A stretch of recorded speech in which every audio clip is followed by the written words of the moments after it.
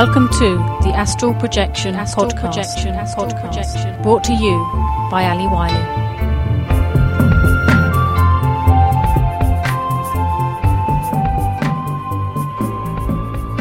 Hello everyone. Today I would like to read an excerpt from Arthur Powell's The Astral Body.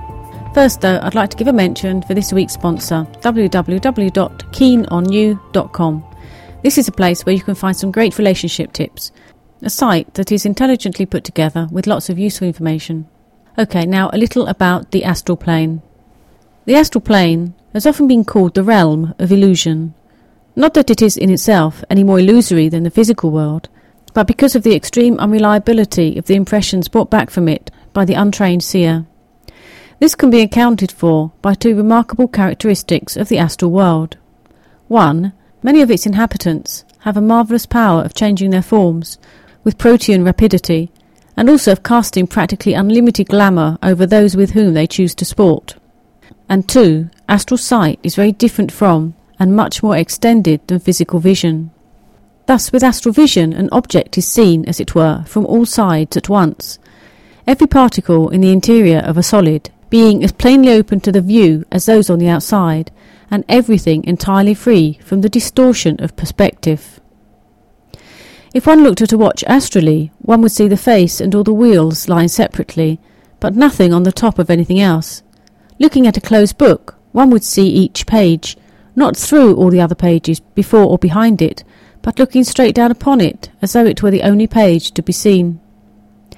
It is easy to see that under such conditions, even the most familiar objects may at first be totally unrecognisable, and that an inexperienced visitor may well find considerable difficulty in understanding what he really does see, and still more in translating his vision into the very inadequate language of ordinary speech.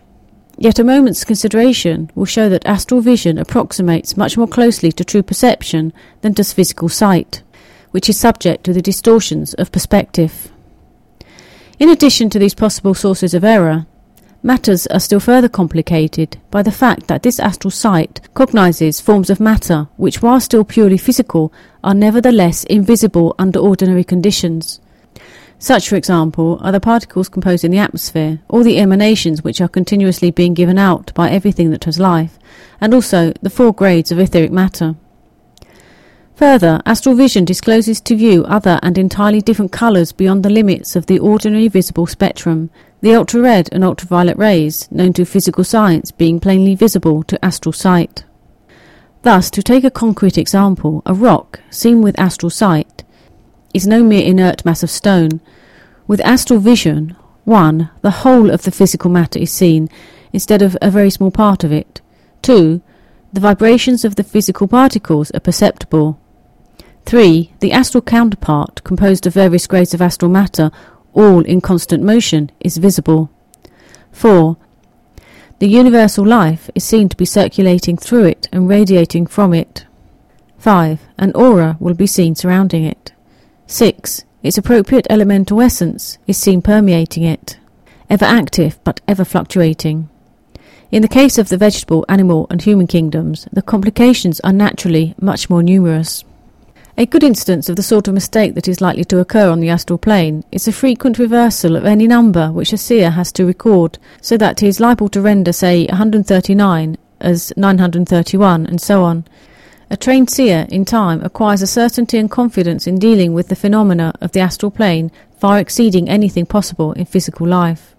It is quite a mistaken view to speak with scorn of the astral plane and to think it unworthy of attention.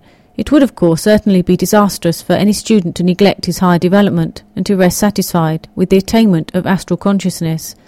In some cases, it is indeed possible to develop the higher mental faculties first, to overleap the astral plane for the time, as it were. But this is not the ordinary method adopted by the masters of wisdom with their pupils. For most, progress by leaps and bounds is not practicable. It is necessary, therefore, to proceed slowly, step by step. In the voice of the silence, 3 halls are spoken of. The first, that of ignorance, is the physical plane. The second, the hall of learning, is the astral plane, and is so called because the opening of the astral chakrams reveals so much more than is visible on the physical plane, that the man feels he is much nearer the reality of the thing. Nevertheless, it is still but the place of probationary learning. Still more real and definite knowledge is acquired in the Hall of Wisdom, which is the mental plane. Thanks for listening. If you need relationship advice, don't forget to pop over to www.keenonyou.com, where you can find some great relationship tips. And you'll find me, as always, flying high at astralwings.com. See you next time.